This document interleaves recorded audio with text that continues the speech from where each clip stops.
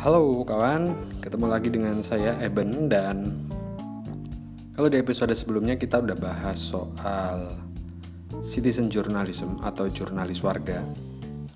Di situ saya sebutkan apa yang membedakan antara jurnalis warga dengan jurnalis profesional.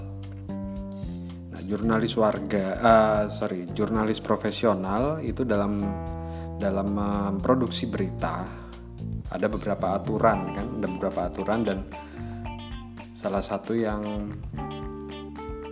membedakan yang paling utama, perbedaan paling utama adalah persoalan kode etik. Kemudian juga ada proses-proses yang harus dilalui, termasuk verifikasi, kemudian bagaimana kemudian hasil-hasil reportase di lapangan dituangkan dalam entah itu tulisan atau tayangan video televisi dan lain sebagainya. Nah, di episode kali ini kita akan bahas soal aktivitas sebelum mulai menyusun laporan jurnalistik. Jadi seringkali ada yang bertanya dan ada yang bilang menulis berita itu susah. Banyak yang bilang seperti itu. Dan ketika ada yang mengatakan seperti itu, selalu saya tanya, jangan-jangan data Anda yang kurang lengkap, jangan-jangan informasi Anda yang tidak banyak, sehingga kemudian Anda bingung harus mau menulis seperti apa. Dan ketika saya tanya demikian, gak sedikit yang membenarkan, ya memang data saya memang sedikit. Nah, kenapa data sedikit? Nah, kali ini kita akan bahas soal data gathering atau proses pengumpulan data untuk kemudian nantinya disusun menjadi sebuah laporan jurnalistik. Nah, kawan-kawan, dalam proses jurnalistik, data gathering itu ada 3 aktivitas. Pertama adalah observasi, yang kedua wawancara, dan yang ketiga yang tidak banyak dilakukan tapi cukup penting sebenarnya adalah studi referensi. Nah, kita akan bedah satu persatu. Pertama soal observasi. Jadi definisi observasi itu sendiri adalah proses mengamati, mendengar, merasakan, mencermati, dan mencatat setiap detil yang menarik, setiap detil yang penting, lalu mendokumentasikannya juga, mencatatnya atau merekamnya atau memotretnya. Teman-teman, dalam observasi berita atau observasi data untuk berita ya, kuncinya itu sebenarnya ada pada panca indera kita. Ada pada panca indera. Contohnya seperti ini. Dalam meliput unjuk rasa misalnya, di situ kita seorang jurnalis melakukan pengamatan di sana ada apa saja. Poster yang diangkat oleh para demonstran, para pengunjuk rasa, isinya apa saja. Yang kedua, bagaimana suasananya? Lalu di sana ada berapa orang kira-kira? Kemudian isi orasinya apa? Ada lagi, siapa yang ada di sana? Anak-anak, ibu-ibu, buruh, atau politisi? Berapa banyak polisinya? Nah, seperti itu. Jadi data-data seperti itu yang diamati oleh mata itu sangat penting untuk kemudian nanti akan menjadi bahan penyusun berita. Kalau tadi yang saya bilang posternya apa saja, bagaimana suasananya, berapa orang di sana, itu sangat mengedepankan indera penglihatan dari apa yang kita lihat. Tapi kita juga bisa memanfaatkan pendengaran. Apa sih yang disampaikan di sana? Oratornya menyampaikan apa saja? Itu kita dapat dengan mendengar. Kemudian kalau di sana situasinya sedang panas terik, itu akan menjadi bahan cerita juga untuk nanti kita menyusun sebuah informasi, sebuah berita. Data-data tersebut selain kemudian memang kita dengar, kita rasakan, kita cermati, penting sekali untuk kita mendokumentasikannya. Contoh, kalau posternya apa saja, oke, baik, sebaiknya di saat itu kita dokumentasikan lewat foto, misal menggunakan kamera. Atau kalau memang sedang tidak ada kamera, bisa kita tulis satu persatu nama-nama orang di sana, siapa saja yang kita wawancarai di sana, kita tulis dokumentasi. Itu dokumentasi. Artinya kita jangan sampai lah dalam praktek observasi ini kemudian kita melewatkan detil-detil yang menarik, detil-detil yang penting.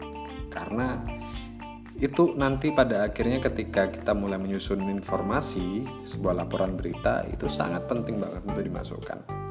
Jadi jangan sampai kelewatan dalam observasi. Yang kedua, wawancara. Nah, banyak orang yang bilang wawancara itu gampang. Banyak juga yang bilang wawancara itu susah. Apalagi untuk jurnalis pemula biasanya ketika melakukan wawancara seringkali ada rasa tegang, seringkali ada rasa minder, seringkali ada rasa, apalagi kalau yang diwawancara ini adalah orang-orang terkenal, orang-orang populer yang mereka sudah bisa dianggap sebagai tokoh gitu kan, yang dulunya hanya bisa kita lihat di media massa, tapi kemudian hari itu juga kita harus mewawancarai dia. Itu yang seringkali membuat, justru hal seperti itu kadang-kadang membuat proses wawancara sedikit terganggu gitu kan. Oke. Jadi kunci sukses wawancara apa? Yang pertama adalah Anda sebagai pewawancara harus memahami dan menguasai masalah terlebih dahulu. Jadi dengan Anda memahami masalah, memahami topik yang akan dibicarakan, di situ Anda akan lebih mudah menanyakan atau tidak kebingungan mau bertanya soal apa. Anda juga nggak bingung hal apa dulu yang ditanyakan. Seperti itu. Jadi penting sekali untuk memahami dan menguasai masalah terlebih dahulu sebelum mulai bertanya.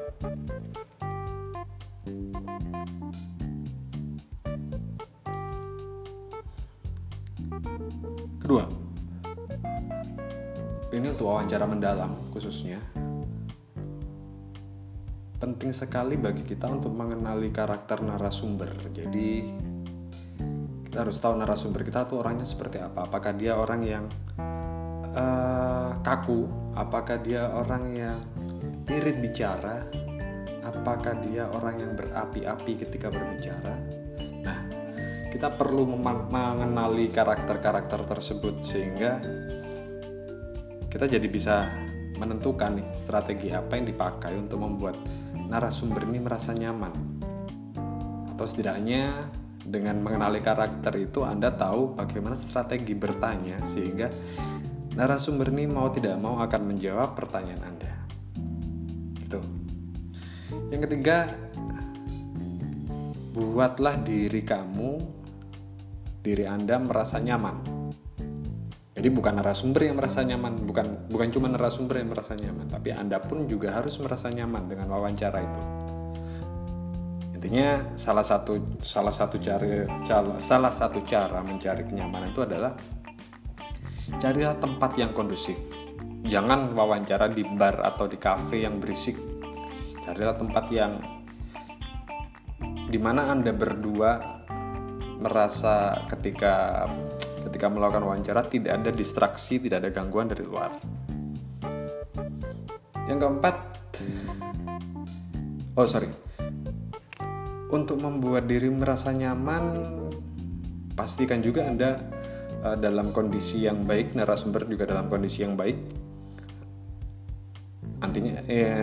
Intinya di sana ketika Anda ingin memastikan bahwa Anda merasa dalam kondisi yang baik, narasumber juga dalam kondisi yang baik, maka memang perlu dibuat janji dulu sebelum melakukan wawancara. Sehingga narasumber juga ketika dia sudah menjadwalkan untuk melakukan wawancara, dia nggak akan diganggu oleh pertemuan-pertemuan lainnya, rencana-rencana lainnya, agenda-agenda lainnya. Seperti itu. Oke, lanjut. Yang keempat adalah siapkan juga peralatan wawancara, entah itu alat tulis, entah itu video atau perekam suara. Jangan sampai kemudian ketika Anda mau merekam, tiba-tiba baterai HP habis. Ketika mau merekam video, kemudian memory card-nya juga kapasitasnya sudah terlalu penuh. Kemudian Anda juga tidak membawa alat tulis, gitu kan.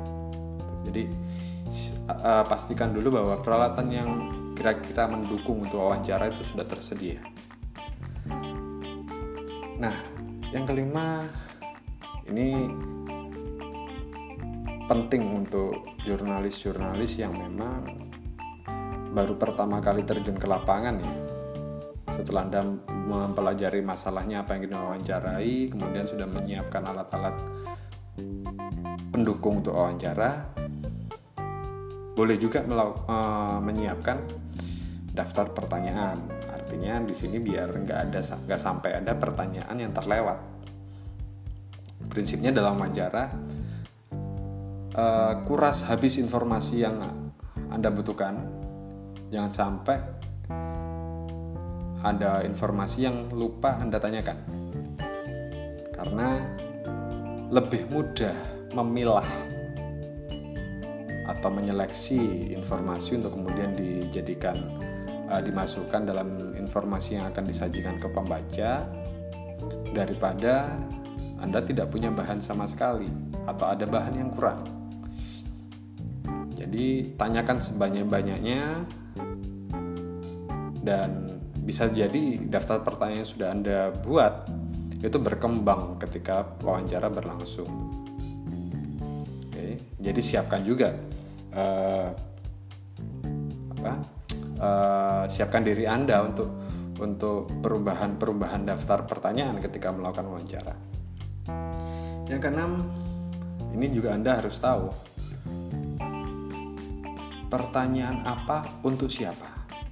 Contohnya, ketika meliput berita ekonomi yang terkait inflasi misal, maka Anda tentu tidak relevan ketika bertanya ke tukang sayur atau penjual tempe. Anda bisa bertanya ke mereka meskipun beritanya ekonomi, mungkin yang bisa Anda tanyakan adalah berapa harga tempe hari ini dibandingkan dengan harga tempe minggu lalu. Apakah ada perubahan? Karena inflasi berbicara soal kenaikan harga gitu kan. Jadi kalau mau bertanya inflasi, tanyanya kepada orang-orang yang kompeten, misalkan ke ekonom, ke orang di Badan Pusat Statistik atau akademisi. Jadi jangan salah bertanya kepada orang yang salah. Sajikan pertanyaan, berikan pertanyaan yang tepat untuk orang yang tepat. Yang ketujuh ya. Jadi yang ketujuh ini, jangan memberikan pertanyaan-pertanyaan yang mati. Pertanyaan-pertanyaan mati ini adalah pertanyaan-pertanyaan yang jawabannya hanya ya atau jawabannya tidak. Contohnya pertanyaan-pertanyaan mati ini adalah ketika ada situasi kecelakaan misal, Anda kemudian ketanya kepada korban, Anda sakit? Ya, kalau ditanya seperti itu maka jawabannya antara ya dan tidak, ya atau tidak, itu aja. Nah, ketika bertanya kepada mereka, lebih baik tanyakan bagaimana kejadiannya tadi. Jadi dia akan bercerita. Itu jadi hindari pertanyaan-pertanyaan yang mati. Kemudian ini yang juga penting dalam bertanya, jangan kemudian mengintimidasi seolah-olah Anda adalah seorang penyidik dari kepolisian yang bertanya kepada tersangka pelaku kejahatan. Hormatilah narasumber, apapun orangnya, apapun pekerjaannya, anggap setara dengan Anda. entah itu tukang becak, entah itu pemulung, entah itu pengemis. Bagaimanapun mereka adalah narasumber Anda. Hormati dia dengan cara bertanya santun, sebagainya seperti itu. Jangan terlalu mendesak seolah-olah Anda lebih baik daripada orang tersebut. Ini yang seringkali terjadi karena ketika meliput berita kriminal, dari pengalaman dulu, ketika meliput berita kriminal, seringkali seorang wartawan, seorang jurnalis ketika wawancara dengan tersangka pelaku kejahatan, dia bertindak seolah-olah dirinya adalah penyidik yang berhak menyalah-nyalahkan dia, padahal dalam sebagai jurnalis dia juga harus menghargai asas praduga tak bersalah. Berikutnya, menghormati narasumber ini juga termasuk menghormati hak narasumber. Jadi dalam wawancara itu narasumber berhak untuk meminta agar pernyataannya tidak direkam atau tidak ditulis, istilahnya off the record. Ada juga hak narasumber untuk tidak menjawab. Ya memang boleh narasumber berhak untuk tidak menjawab. Dan ketika narasumber tidak mau menjawab, Anda juga tidak bisa memaksa untuk dia menjawab pertanyaan Anda. Lalu bagaimana ketika informasi itu penting banget untuk diketahui? Nah, itu tergantung bagaimana keterampilan Anda membuat narasumber ini sedemikian percaya kepada Anda sehingga kemudian dia bersedia untuk menjawab pertanyaan tersebut. Atau misal narasumber meminta untuk namanya disamarkan, dia akan memberi pernyataan tapi namanya disamarkan. Itu juga adalah salah satu hak narasumber. Ya, berikutnya yang gak kalah penting adalah kita juga perlu melakukan wawancara yang berimbang. Artinya dalam satu topik tertentu, dalam kasus tertentu, kita harus mengklarifikasi pernyataan seorang narasumber kepada narasumber yang lainnya. Jadi apalagi dalam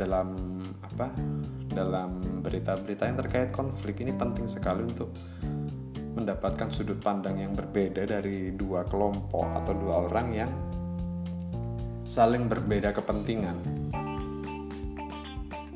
Seperti itu. Jadi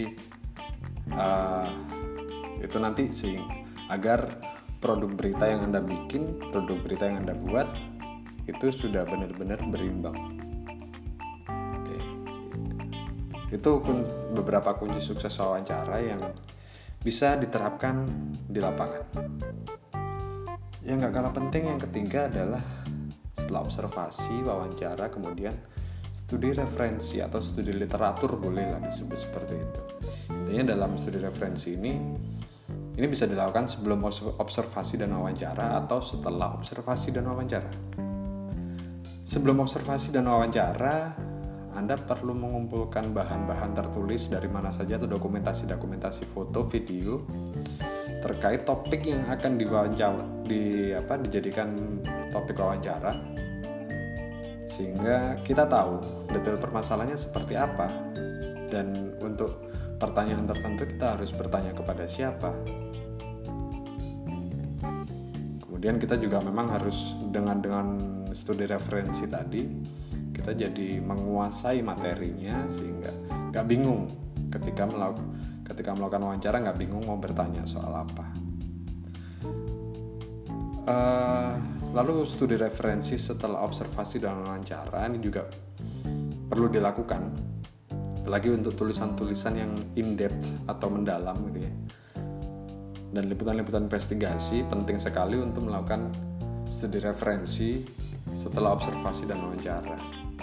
Di sini Anda bisa membandingkan informasi-informasi yang Anda dapat dari observasi dan wawancara tadi dibandingkan dengan referensi-referensi yang tersedia, misal berita-berita sebelumnya, dokumen lain-lain, foto, video, dan lain sebagainya. Yang gak kalah penting juga sekarang ini juga ada jejak digital.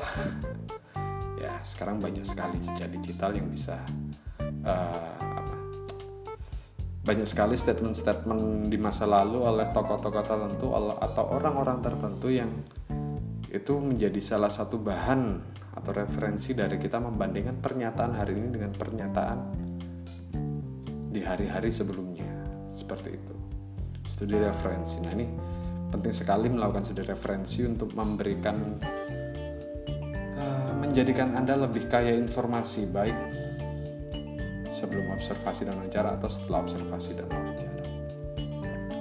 Jadi itu 3 aktivitas jurnalistik yang dilakukan sebelum mulai menyusun berita, atau sebelum mulai menulis berita, atau sebelum membuat skrip berita. Jadi ada 3 aktivitas itu yang harus dilakukan. Selanjutnya tentunya menulis dan menyusun hasil reportase tadi, hasil observasi, hasil wawancara, hasil studi referensi, hasil pengamatan itu kemudian disusun menjadi berita. Tapi itu akan kita bahas nanti setelah nanti di episode berikutnya tentang bagaimana menulis berita, bagaimana membuat berita untuk radio dan berita untuk televisi. Tapi karena saya adalah seorang jurnalis yang basicnya adalah jurnalis media cetak dan media online, maka saya akan lebih banyak membahas soal bagaimana menulis berita.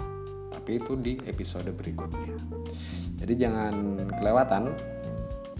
Tunggu episode berikutnya. Pantengin terus untuk informasi soal episode terbaru akan saya sampaikan di akun Instagram dan Twitter @ebent_. Oke. Sebelum kelewatan, ada kabar bagus juga. Jadi channel Belajar Jurnalisme ini sekarang juga selain bisa dinikmati di Anchor.fm,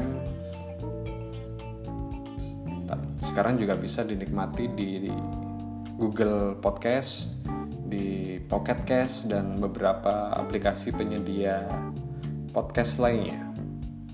Untuk di Apple Podcast mungkin beberapa hari ke depan sudah siap untuk sudah bisa dinikmati di sana. Untuk saat ini masih belum. Jadi jangan sampai kelewatan. Oke, terima kasih kawan, sampai jumpa.